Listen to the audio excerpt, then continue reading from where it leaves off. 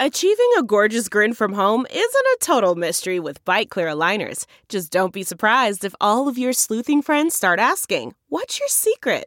Begin by ordering your at-home impression kit today for only $14.95. Byte Clear aligners are doctor-directed and delivered to your door. Treatment costs thousands less than braces. Plus, they offer flexible financing, accept eligible insurance, and you can pay with your HSA FSA. Get 80% off your impression kit when you use code WONDERY at Byte.com. That's BYTE.com. Start your confidence journey today with Byte.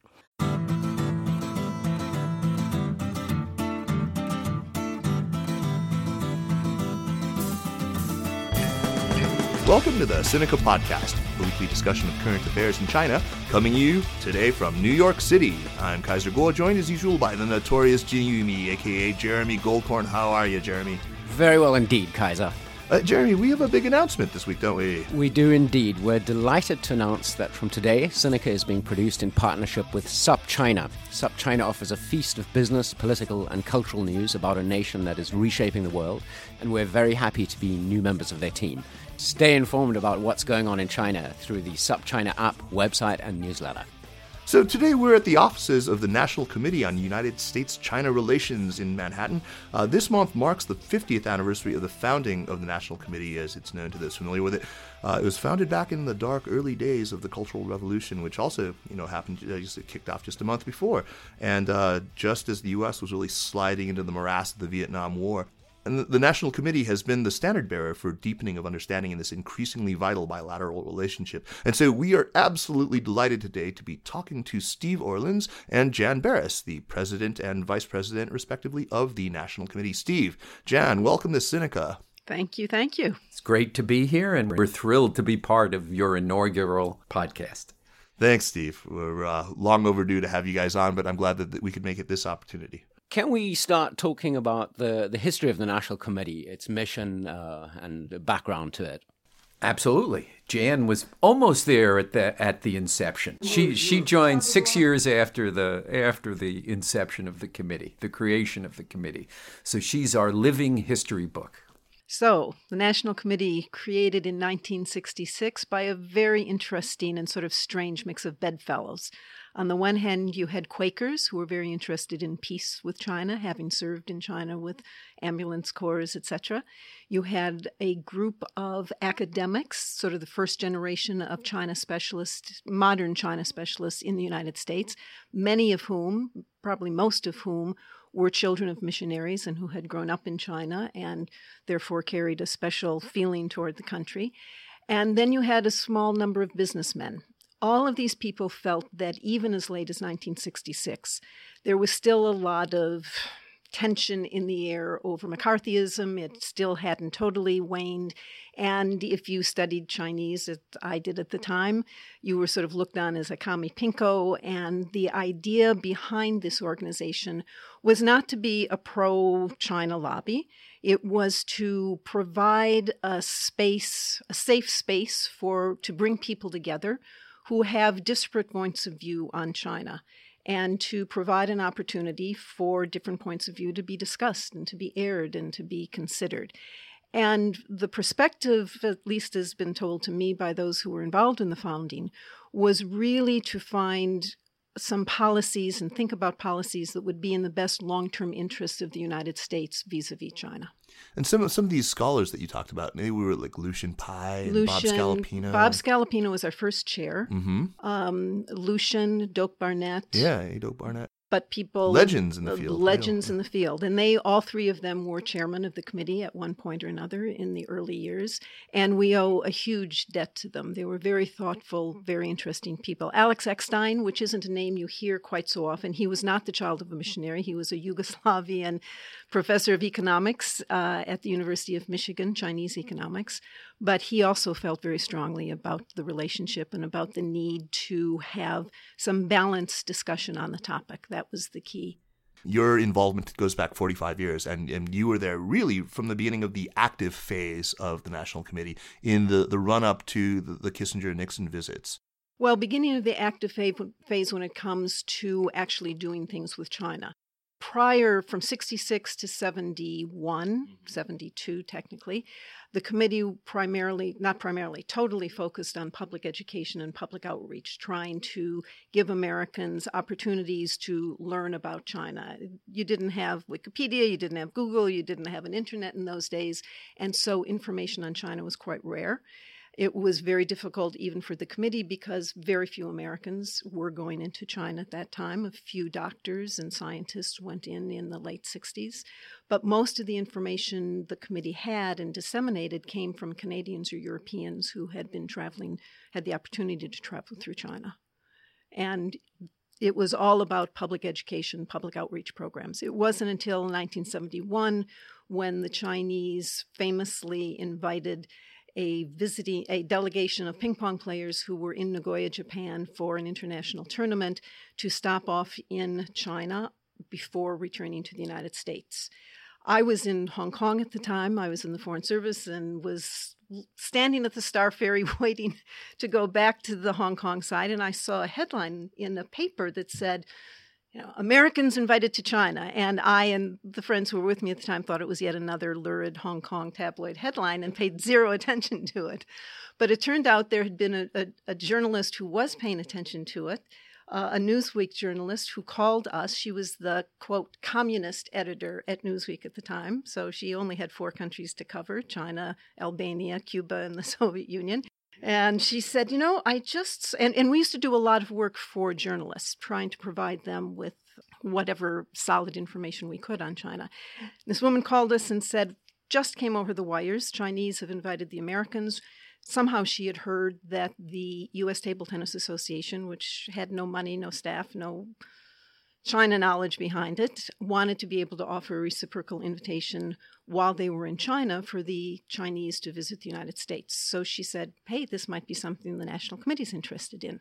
So she called us. I'm told that within a half day we called our board. It was a much smaller board at the time. And the board agreed that we should take on the co-sponsorship of that visit, which we did in 72. And yes, I came in 71 to sort of help because Alex Eckstein, who I mentioned before, had been my professor at Michigan. When he knew the committee was going to be doing this, he wanted someone who knew protocol. So he figured, being in the Foreign Service as a State Department officer, I knew protocol, and I knew a lot of people that I had served with in Hong Kong who were now back on the China desk in D.C. There must have been a lot of hurdles that you had to overcome in order to do this ping pong diplomacy thing. I mean, what was involved in making this happen? A lot of hard work, a lot of luck, and a lot of goodwill. I mean, there was an enormous interest in the United States in having this group come over.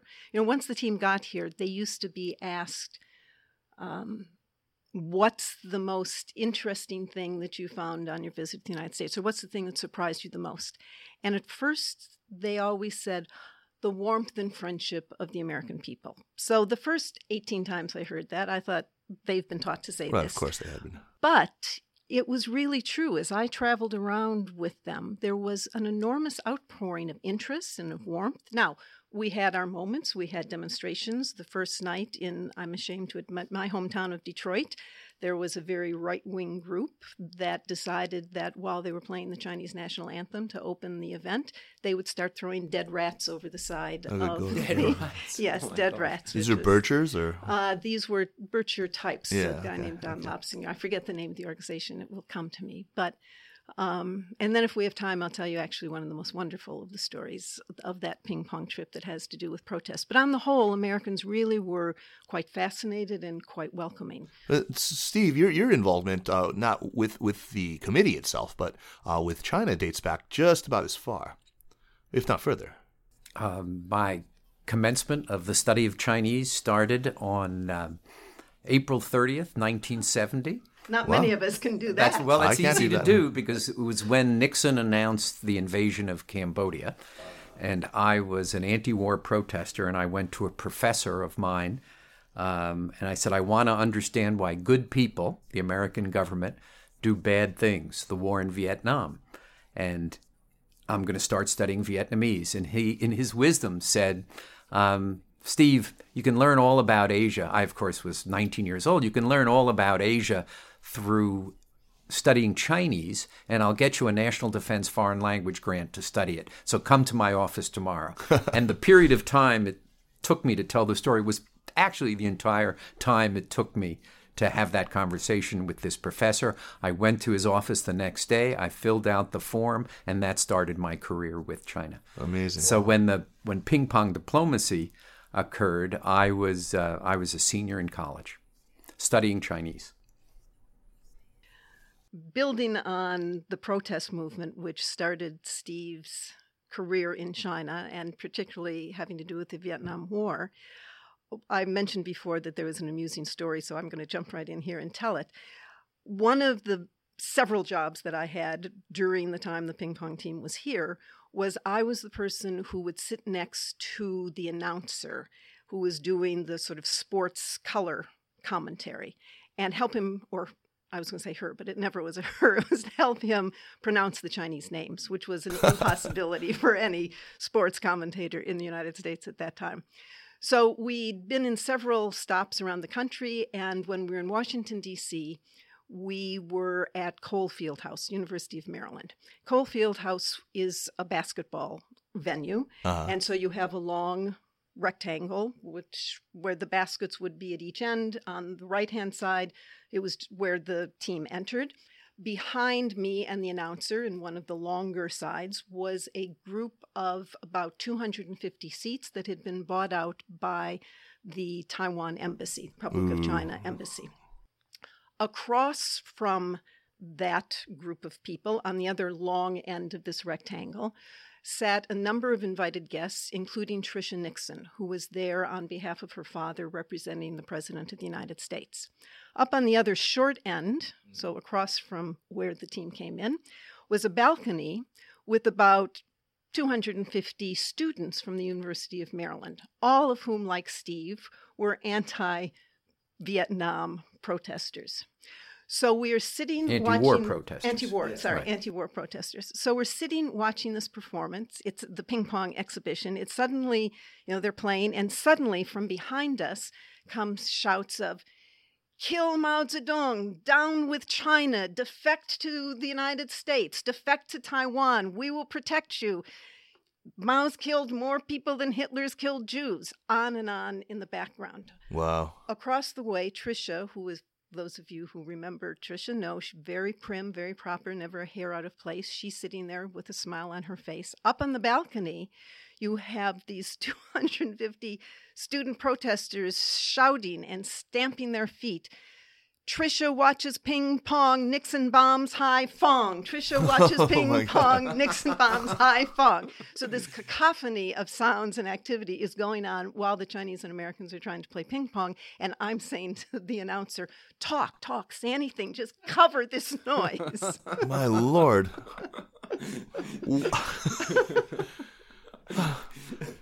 Has this been documented somewhere? Where can we send? No, everybody's after me to write my memoirs. Yes, and if I do, that will be one of my favorite stories. Now we have it recorded for posterity. Right. Now I don't have to write the book. Hooray! We'll just keep you on for another couple of hours to tell some more stories. I got a lot of them. Well, let's go into what happened after. What was sort of the next phase after Steve, ping pong actually, diplomacy? you were involved in the legal team that actually worked on the normalization of relations during the Carter administration, right? You were a lawyer. You were working in Hong Kong at the time, and then in China. No. Actually, the establishment of diplomatic relations, the work I did then was in Washington alone, Okay. and it was in the State Department. Oh, and it was subsequent to the establishment of diplomatic relations that I moved to Beijing. Okay, and then you were working for a couple of firms there, right? So let's talk about that. When you were at that State and you were working on what's involved in legally in the actual establishment of normalized relations with a country with whom Washington has long been estranged. If you didn't have the issue of Taiwan, actually, it would have been a very simple exercise because it's within the president's power to establish diplomatic relations with whomever he chooses. It's an executive branch power.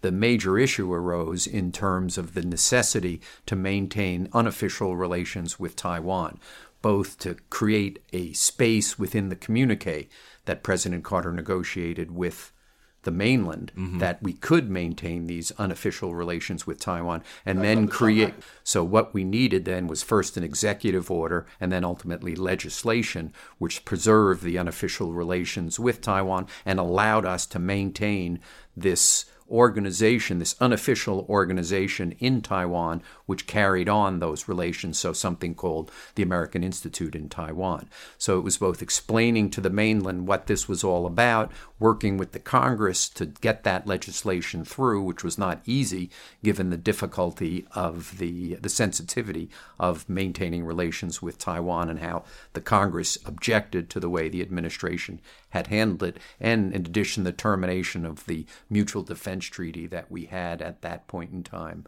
with the Republic of China. And you managed to get that all done in fairly short order, then. Yes, we did, and very impressive. We worked on it, very secretly for a couple of years before that. So we were reasonably well prepared. It was one of the lucky times in life where when you are an Indian or a Xiao Tu Do, and they're only chiefs, you get a lot of responsibility as the one Indian. So as a 27-year-old lawyer, I had more responsibility than I probably have had during the rest of my life because it was so secret that you basically would report up to the legal advisor who reported to the Secretary of State, to the National Security Advisor, to the President. So it was a very, very small team that did that preparatory work. And can you give a sense of how much pushback there was against it at the time? It was, again, then by the time it was the relations were established, I was 29. I still remember sitting in front of the Senate Foreign Relations Committee and being absolutely ripped a new whatever by these senators who felt that we had sold out American interests, who felt that we had not protected Taiwan sufficiently, who felt we had sold out America to Red China. It was a very severe criticism. And the legislation which ultimately resulted was not the legislation that we in the executive branch had proposed, and it probably has created some bumps in the road over these 37 years. The good news is the criticism that was made in 1978, 79 of what we did has turned out to be wrong. That we've had peace in the area, that we've had a Taiwan that has prospered, that we've had a mainland that has prospered beyond what we could have ever dreamed. So the criticism that we had made a historical mistake is wrong. And I go back to that period. When I'm criticized for things that I do today, I go back to that period and I take great heart in thinking, well, I took enormous criticism back there about selling out American interests. But in fact, when I look back, it was President Carter who was extraordinarily visionary in what he did, and the folks who worked on it did, in fact, a great job. Some of whom are with us, a number of whom have passed. Richard Holbrooke, Mike Oxenberg, exactly. Folks who really did incredible things during that period and took incredible criticism. And today, when we hear a lot of criticism, sometimes about what we're doing, I take heart in that period. It's easy, though, to look back at that early period after reform and opening began and to point to the successes of engagement. Deng Xiaoping putting on a cowboy hat and coming out. There was a period of smooth sailing. And of course, that first decade, there was a lot of very palpable progress. China didn't come in for a whole lot of criticism during that time. What about the decade that followed, though? I mean, especially the immediate aftermath of Tiananmen in '89. I mean, then suddenly the work that you did maybe was once again called into question. So, Jan, can you talk a little bit about what the National Committee faced in the aftermath of '89? Well, the day after, so the main events occurred on a Saturday, and we called together our board of directors, actually our executive committee, on a conference call. Mike Lampton was then the president of the National Committee, and it was a Sunday afternoon, and we had the 8 or so people on the call.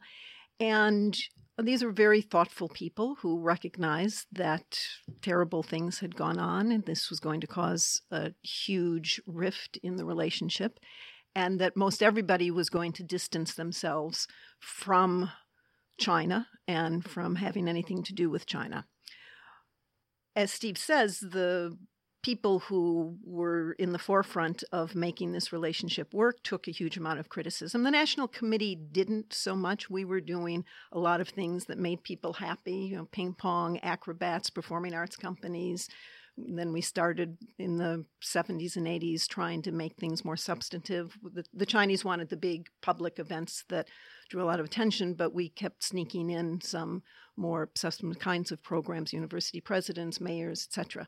So we hadn't come in for major criticism, but we knew that if we decided that we would continue doing some exchanges with China, that there would be a lot of criticism at that time. But our executive committee and then eventually our whole board felt that it was important to keep some channels open and some things going.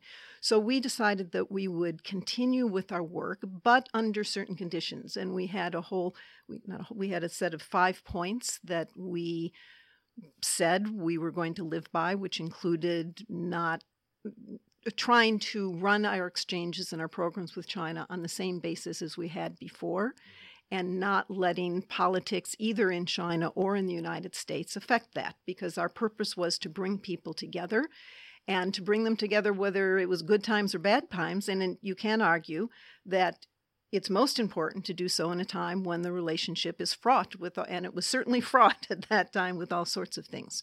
So I'm not saying it didn't affect us. We had to lay off one person because our workload was reduced so drastically. But we did continue with some of the basic programs that we were doing and slowly build ourselves and the relationship back up. But we tried to do so being true to our own values and not letting either people in China or people here dictate to us what they thought we should do. And how long did that slump last? How long was it before you guys were bounding back? Probably we had about 2 or 3 fallow years. We still did a couple things along the way, but it took until the mid-90s, mid to late 90s, before we were back to the levels that we had been doing before. And then how about the end of the 90s? And, I'm thinking particularly of the embassy bombing. How did you handle that? Well, I'm taking this on because Steve wasn't yet here. One of the things we prided ourselves on was we're a small organization. We've always been quite small. The Chinese are always astounded. They think we have hundreds of busy bees sitting here working. Occasionally when we pass our building and with the Chinese delegation on a bus and didn't have time to come in, and we'd point over there and say, "Oh, that's our building." They say, "Oh, you have that whole big building? That's wonderful." Yeah, 6 East is all you, right? Right. Well, no, actually, we have one suite of rooms on one floor. I think I actually now we know have your the full entire floor. staff. Now we've upgraded and we have a wonderful new office with the whole floor. And some terrific people now, I have to say. Too. Yes, we do. Mark, and we've been really fortunate. Yeah, we've had really a have. terrific staff throughout the years. So we've always prided ourselves on the fact that we have a small, very nimble staff. And that has allowed us to react very quickly. So if there's a crisis in the relationship, if there's an issue that we think needs a lot of attention, we have the ability to sort of turn on a dime and say, okay, we need to focus on this. We need to have a conference. We need to do a conference call. We need to bring people together. We need to do something. And I think that's one of the key strengths that we've had over the years. And we hope to be able to continue that from the 50th year on, but being able to react quickly. So we had a series of conferences every time there was something like the Belgrade bombing or the EP3 incident, those kinds of things. The other unique thing about the National Committee, in addition to being able to respond quickly, we have benefited enormously from the assistance and help and support of the academic scholars who work on China and retired Foreign Service officers who the people who comprise your board. People who comprise our board, and we've always tried to suss out who the up-and-coming young China specialists are and put them on our board and have them involved with us, and so that they do feel part of our community. And that has been an enormous boon, and I would say we would not be half as successful as we have been if it weren't for the help of that. And that goes back from the people that Steve was talking about and you were talking about from Oxenberg and... Yeah, let's check some names here. I mean, because you guys have had a tremendous roster of very, very good leadership here. And I think some of those people We're celebrating the 50th anniversary of your organization, Rhinesis. Some of your predecessors, Steve, who really deserve the big shout-outs? I think they all deserve. Sure, absolutely. absolutely. I think, one of the interesting things about the presidents of the committee is they all serve for a very long time. Yes, it's they have. very unusual to have an organization, and it's a testimony both to them as individuals and to the culture of the organization, that it's a very cohesive culture. And I've run organizations 100 times, or certainly 10 times bigger, 100 times bigger than this, actually, and it's very different. It is very different. And managing a small, cohesive operation is very different from managing a very large, less cohesive operation. Who do you typically work with on the Chinese side? We have probably a dozen Duiko Danwei, which would include the China People's Institute for Foreign Affairs, the State Council, Beida, Tsinghua, Fudan, The Foreign Ministry. Duihua Youxie, Ministry of Foreign Affairs. China Foundation of International and Strategic Studies, China Institute for Contemporary International Relations, CAS. We have over the China the years, Human Rights Development Foundation, the China Center for Economic Research. We have lots of Duiko Danwei. And it's a testimony to the South China Seas Institute. It's a testimony to kind of the strength of the brand of the National Committee. That when you talk about, you ask me about our predecessors, my predecessors, all who've worked with Jan, is that they built the brand that when I came here 11 years ago was an extraordinary brand in a lot of ways. Except when I was in the U.S. government, when the brand is pretty well established. When I was at a law firm, when I was at Lehman Brothers, when I was at Carlyle, it was very much about brand building within China. Then when I left that and came into the not-for-profit center, I was presented with an extraordinary brand. And the issue I was confronted with is, what is the most productive way we can make use of this extraordinary brand? We're a Chinese leader. If you go to a Chinese leader and you talk about, Ping Pong Waijiao, they know the National Committee. They all know it. And even the new generation knows it. So it's how do you then use that to improve the U.S.-China relationship? And that's really what our task has been. Yeah, and so let's talk about some of the ways in which you've used. I know that you've brought many delegations of congressmen and senators, of congressional staffers, you've brought. And you've met with that every single. Your departure from Beijing is going to leave a hole huge in our visits. I'll we don't fly know back how just we're for going it. to. That's it. He's promised he'll come back. We're giving him our We schedule. much appreciated your straightforwardness, your directness, and your humor, and everything. All the briefings Thanks, that Steve. you did. If you had $1 for every briefing you did, you'd be a lot wealthier than you are today. And one of my favorite programs, of course, the Public Intellectuals and Policy. Talk a little bit about PIP and what its mission is, and whose idea was this? I think it's brilliant. Well, it stems from several people. It has a lot of founding fathers, 2 founding fathers and 1 mother. So when David Michael Lampton was the president of the National Committee, 2 preceding Steve, he used to say to me, Jan, we're not training our revolutionary successers. And that was a favorite phrase of his. And it got me thinking, because when I looked around at then the current generation, which was in the mid-90s, it was very clear that for a variety of reasons, we weren't producing the Oxenbergs, Lieberthals, Lamptons today like we were in the old days. So that's a combination of reasons. One is China is a very different place, and it's open. So now if you're a young student, in the old days, if you were a young student, you had to perforce be a generalist because you couldn't go in to study a specialty and you couldn't do a dissertation on the 18th century railroad track between Beijing and Tianjin. Which is what a lot of theses are these days. Right. So you had to look at China in a more general way. So that with Lampton and Lieberthal and Oxenberg, you can sit them down and you can say China / economic development, leadership changes, foreign policy, and they can wax enthusiastically about all that. Younger generation can't do that. it's also not just because China's changed, but because tertiary education in the United States has changed. And students are forced into a specialty very early on. And so most of the China specialists these days know their own subjects wonderfully well. They're a lot better trained than we were. Their language is infinitely better than us, except for Steve, who has extraordinary language. But most of the China scholars of my generation did not, still do not. These guys have lived, studied, worked there, and they also look at China in a different way. They don't bring the baggage that we did. They look at China, I think, much more equally than we do. But they don't look at it holistically. And so I felt the need to recreate the old generalists, or at least an opportunity for people to learn from each other by osmosis. Because in the old days, you had the National Committee, our boards, you'd have sociologists, you'd have historians, you had political scientists. They all sat together. They learned from each other. They dated each other. They, got a different vision of China than the current generation is able to. So my goal in starting PIP was to do just that, to bring them together and to give them the same experiences that our Steve's and my generation had had. We submitted that to a foundation, and they rejected it. And I was really disappointed. But just at that point, the white knight of the story came in, and that was Steve's predecessor, John Holden.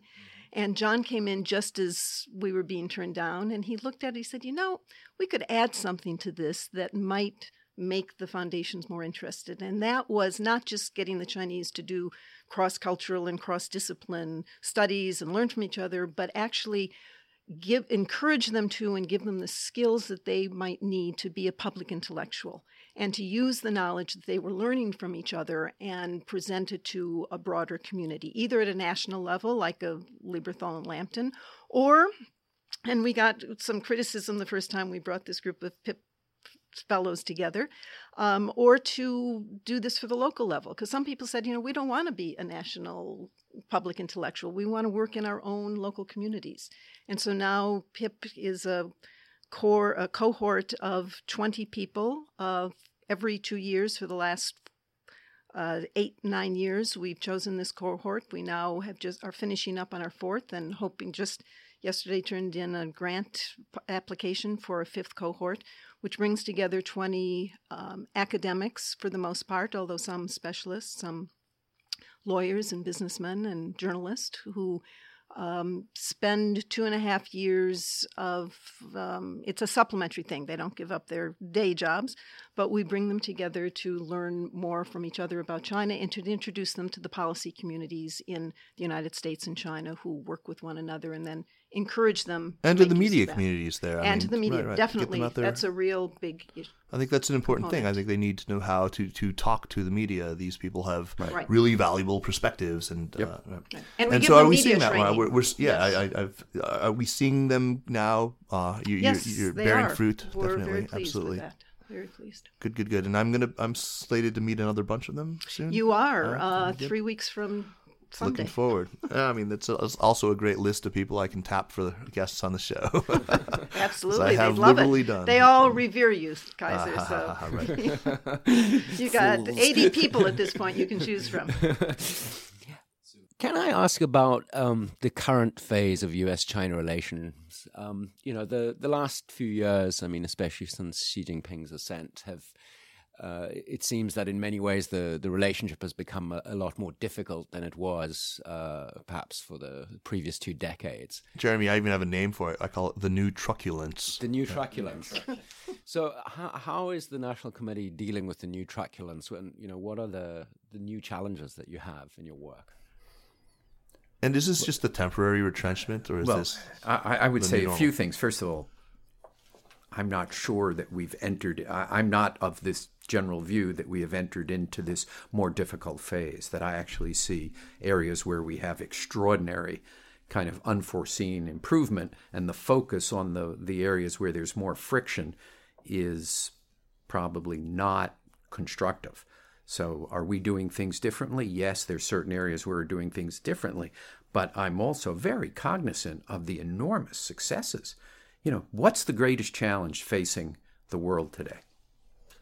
Are you talking about climate change? Yes, I'm talking about climate change. Who led the world in reaching the Paris Agreement? China and the United States. 5 years ago, if you asked anybody, is it possible that China and the United States will lead the world in combating climate change?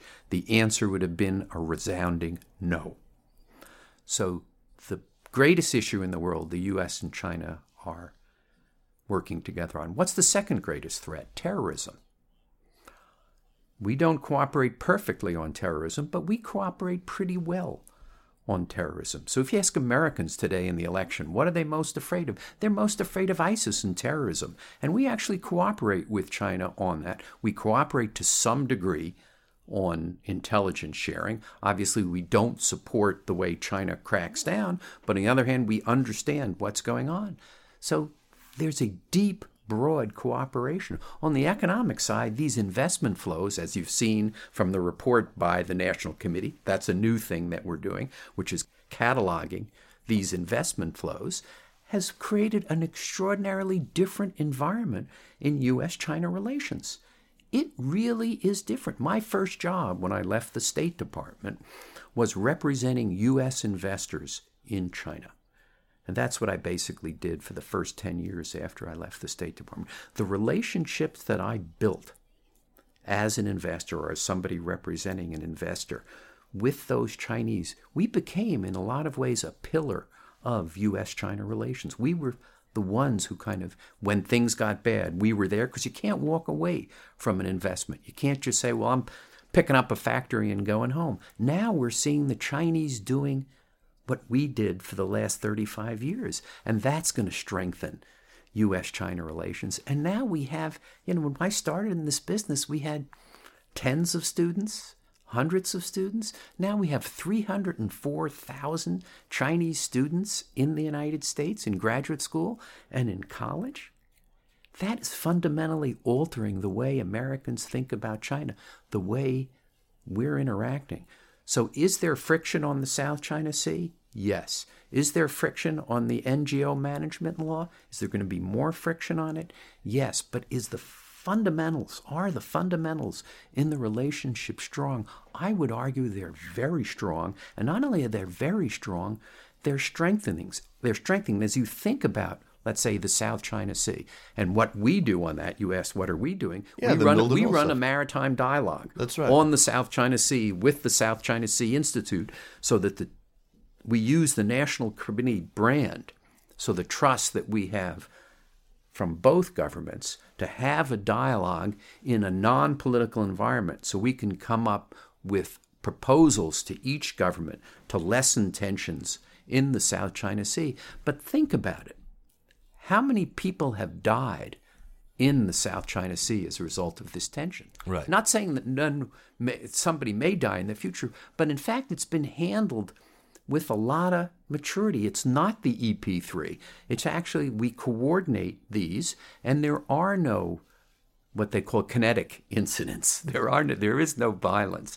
So I don't agree entirely with the assumption that the relationship is that troubled. Are things going on in China that we don't like? Absolutely. Are there things going on in America that the Chinese don't like? Absolutely. But 37 years of watching this, it's cyclical. It's not systemic. Steve, I have to say I'm really happy to hear that. That's very refreshing because I have noticed, as I'm sure you have, that in the last couple of years, a lot of people who used to be very optimistic about China and US-China relationships have become extremely negative. It seems to be the prevailing mood. It does indeed. It is the prevailing mood. And I think my first comment was about the criticism I took in 78 and 79 for the work I'd done in the State Department. And we were a minority view saying that this was the right thing. And when Mike or Dick Holbrooke or others would take this fierce criticism, they would stand up and they say, this is the right thing. In the long term, you will understand that this is the right thing. So when I take criticism, I always think back to then and I go, okay, it's what I believe, it's what I think, and we'll continue. Obviously, we do not ignore, nor should we ignore the problems, and we're building as many programs as fast as we can to help alleviate those programs. But when I'm asked generally about alleviate those problems, when I'm asked about the relationship generally, I say it's it's actually not bad. Could be better. So what do you see now as the most urgent agenda items? Both of you, Jan, Steve. Why don't you start? For the committee, what do you think you need to be tackling immediately? I'm the warm, fuzzy one who likes to focus on personal relationships because I think that's really important in building. And Steve mentioned all the things that are bringing the people together and the students here that are going to be seeing the United States in a very different way. And most of them, not all of them, will go back, but many will, and will take that view back. Some may take negative views back as well. But there is this web of relationship that is growing, and it's augmented by the number of adoptions that have been made, the intermarriages between Chinese and Americans. So at the people-to-people level, while the U.S. government to Chinese government in some ways are good, but in other ways is not so great, but at the people-to-people level, this is as I would absolutely agree with Steve, this is a much stronger relationship but that as it gets credit for. Programs all your years here, some of them, I've seen you march into my place of work with military brass, with PACOM. So that's what I was going to say. To me, what's most important is, so we're now doing a lot of Track 2 dialogues, which I think are great and interesting. But for me, the most important ones are when we bring people together, or we bring Americans to China and let them see through their own eyes, not reading through whatever newspapers or listening to whatever podcasts they would listen to. This one is going to be a very positive one, but some aren't so positive.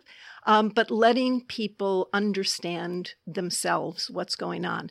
So we have a number of programs focused on younger generations that I could detail, but we don't have time. We are looking to bring people like the military folks that you have met with, who in their day-to-day jobs get a whole avalanche of information that's very negative. And how did they change? I mean, when they come back, I mean, are their minds changed? I mean, what's happening? They are. They say, wonderful to hear. Wow. One of them on the last trip said to me, unfortunately, he was at the end of his 3-year term. He said, I wish I'd had this trip 3 years ago when I was just first starting this job. Hopefully he'll come back to China. But yes, they look at things very differently. And it's not just the Americans going to China. Steve and I just sat last week in the room across the way with 14 Chinese diplomats, some of them from consulates, several of them from the embassy, a couple from the mission to the UN, that we had just taken on a 2-week trip around the United States, introducing them to American culture and society and history. Starts in Williamsburg, goes to Washington, Pennsylvania, Harrisburg, Hershey chocolates, Milton Hershey School, New York. What did you do in Williamsburg? Show them Colonial people with beards and tattoos. We have lectures on early American history, the foundations for American foreign policy, race relations in the 1600s between the Indians. When did the slaves come in, and how did that alter the equation? Yeah, see, I can do that for you guys over here now, right? That's true, you can. So it was really powerful for me. I mean, tears were welling up when we ran around, and each one of them told us what the most interesting thing that they'd seen and how it had affected them. And each and every one of them came forth with these stories that were just, to me, heartwarming. And so that's what I want to do. You get That's the payoff in warm fuzzies. Exactly. But no, in a lot of ways, if you think about somebody at PACOM who doesn't get to go to China, he's reading intelligence reports about China, he's reading media about China. He really doesn't understand. And if he goes to China, he meets with the military. But what we do is we get them out of that. We get them to see, not only to meet with folks like you, but to meet with civil society, to go to areas where there's still real poverty, and they understand that China is not just warships and cyber hacking, but there's a whole nother side to it. Now, does it change their mind? No. Does it give them more nuance in their view? Absolutely. And we get diplomats, Chinese diplomats, out from behind their desks, and they actually they go and they live with U.S. families for a few nights, and it changes the way they think about America. So is it warm and fuzzy? Yes. But does it ultimately change? It's glacial, but I would say yes. I am delighted to hear that. And with that, let me take a short break here, where I'm going to I want to remind our listeners to check out the SupChina app and to subscribe to the newsletter. SupChina offers a feast of business, political, and cultural news about a nation that is reshaping the world. You can download the app and check out supchina.com to subscribe to the newsletter. You can also follow SupChina at SupChina News and on Facebook at facebook.com/SupChina News. So, Jeremy, why don't you kick us off with recommendations for this week before we say goodbye to our esteemed guests? I'd like to recommend a video that has been quite shared on the internet. The New York Times has a short version of it. It's a documentary called The Chinese Mayor, about the previous mayor of Datong. And there's a short version on the New York Times website, and there's a full version of the film available on YouTube. But it helps if you speak Chinese to watch the full version. That Yes. can be very slow. You're sitting watching a mayor and sit at his desk and all these people who come in and ask. It's interesting. I've watched part of it, but... And he cusses out some of his any big city mayor people would. working for him and the Right. construction crew, working on fixing up Datong. But yeah, fascinating insight into a Chinese city. Great. Good recommendation. Let's make sure to check out The Mayor. Who shot that? Was that... Did I can't recall his name right now. Anyway, let's move to you, Steve. What do you have for us? I'm just completing a wonderful book that is a side-by-side comparison of the 21st century's two most important countries, which are China and India. So Anja Manuel wrote a book. It just came out with a book called This Brave New World. And it's a side-by-side comparison. And I know, I guess, a lot about China, very little about India. And it really informed me of the differences, the similarities, and where they're each going. I've been on an India reading kick recently, and I have not encountered that one yet. But I will Brand new. definitely- Just came out last Smoke week. and Mirrors is another one I really like. That. Yeah, I'll definitely check that one out. Thanks very much. Jan, what do you have for us? I have a non-China recommendation, if that's okay. I know That's you okay, so guys, do I. you're all very political, and we're certainly in the sort of maybe winding down the silly political season. But this is a recommendation from a mutual friend of all of ours, Andy Andresen, who has just recently left China after sort of 40 years of having lived there. Andy lived there when I moved there in 1979. Andy actually was supposed to be working at the National Committee when you moved there in 1979. We had hired him, and we were really excited Working that with he was Frank coming Hawk. to work. What was it? Frank was just on our show. Unison, I believe. That's right, because we had hired him. Andy had been an interpreter for us on several occasions, and we loved him. We hired him. He said yes, and then all of a sudden I get a phone call one day, very sheepish. Oh, Jan, I really hate to tell you this or ask you this, but would you release me from my commitment, because I've just been offered a chance to go over to China and be sort of the liaison between the Chinese and the Westerners who are building the first sort of the Great Wall Hotel. And to know him. I that's- was the lawyer that's on what the he was deal. doing. That's right. So Sheraton Great Wall. When I That's drive, I always sit there and say, well, I can always there's look at evidence that. of what you did. That's right. Be proud of that. So Andy sent an article around that he's now retired, left China, and has lots of time to read. And so he pointed out that a new article by Andrew Sullivan in New York Magazine, which talks about the fact that he sort of channels Plato's Republic and talks about the fact that it is the hyper-democratic countries that put themselves most at risk for a tyrant to come along and take over. So he urges all of us to read that. Jeremy, you saw that piece, didn't you? Yes. Yeah, I did too. I I think did. it got passed around very, very thoroughly in my network. Very much worth reading. I highly recommend it as well. I'm going to close out with, I have been on this kick where I'm rereading all the books I was supposed to have read in high school and discovering why they were really assigned and kicking myself for not having read them back then. And most recently it was War and Peace by Tolstoy. And I don't want to recommend it for anything other reason except for his meditations toward the end, especially the second epilogue on historiography, on how history works.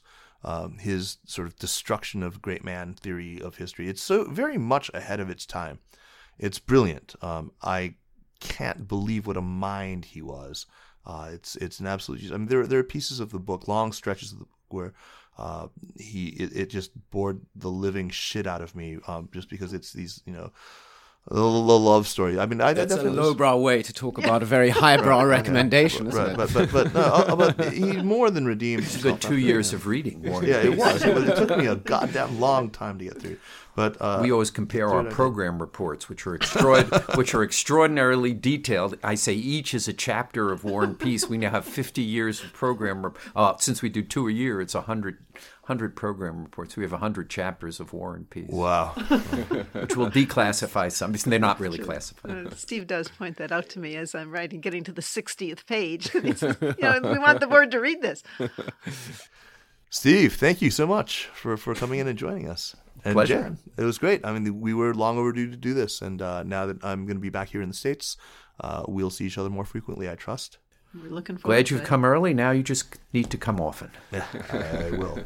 So thanks very much. The Sinica podcast is powered by SupChina and is produced by Kaiser Kuo and Jeremy Goldkorn, with production help this week from nobody else. Special thanks this week to Anla Cheng. Drop us an email at sinica@supchina.com. Visit our Facebook page at facebook.com/Sinica Podcast and follow us on Twitter @Sinica Podcast. Thanks for listening, and we will see you next week. Take care.